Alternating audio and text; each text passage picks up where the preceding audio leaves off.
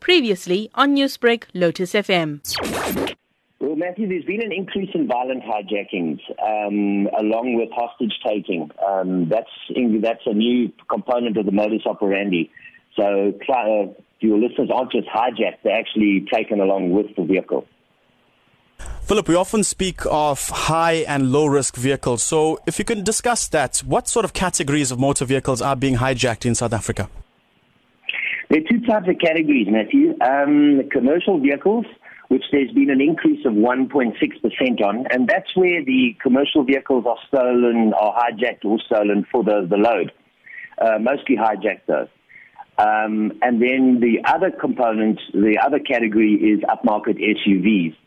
Now, upmarket SUVs aren't particular to one brand. It's about the upmarket SUV, and depending on the orders coming in to the hijackers. So it could be any one of the top brands. The market share does dictate that there will be a bigger volume within that brand, but it's upmarket SUVs. And I did state earlier that hijackings have become something of a business here in South Africa. So what other modus operandi is being used by these hijackers to extract money from their victims?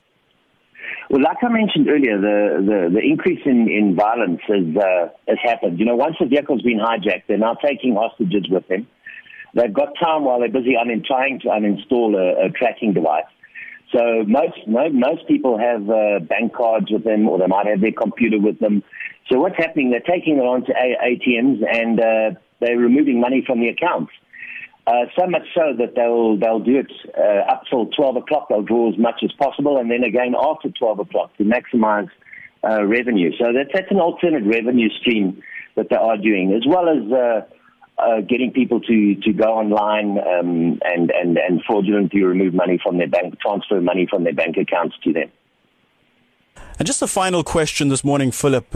We are approaching the festive season, and many people do say that this is the worst time when it comes to hijackings, housebreakings as well. But from the point of view of the International Association of Auto Theft Investigators, what are some of the precautionary measures that can be taken, just the simple ones, to prevent hijackings? One of the biggest things is vigilance. You've got to be very vigilant. 80% of your hijackings are returning home in your driveway or opening your garage. So you've got to be extremely vigilant. Watch if there's anybody following you. And this is particularly for the lady listeners, because they are very distracted when they're arriving home. Children in the car, animals at the gate, or whatever. And this is a perfect opportunity for these guys. So be very vigilant.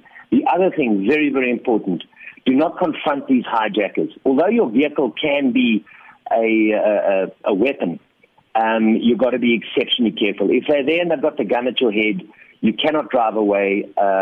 Just hands in the air, let them see your hands all the time.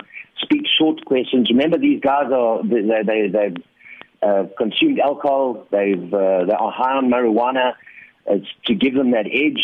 And this guy will pull the trigger for nothing. So if he sees a slight threat, he's going to pull the trigger. And that we don't want to happen. So very, very importantly, vigilance and very calm, and hand that vehicle over. The vehicle, your life is worth a lot more than the vehicle. Newsbreak, Lotus FM, powered by SABC News.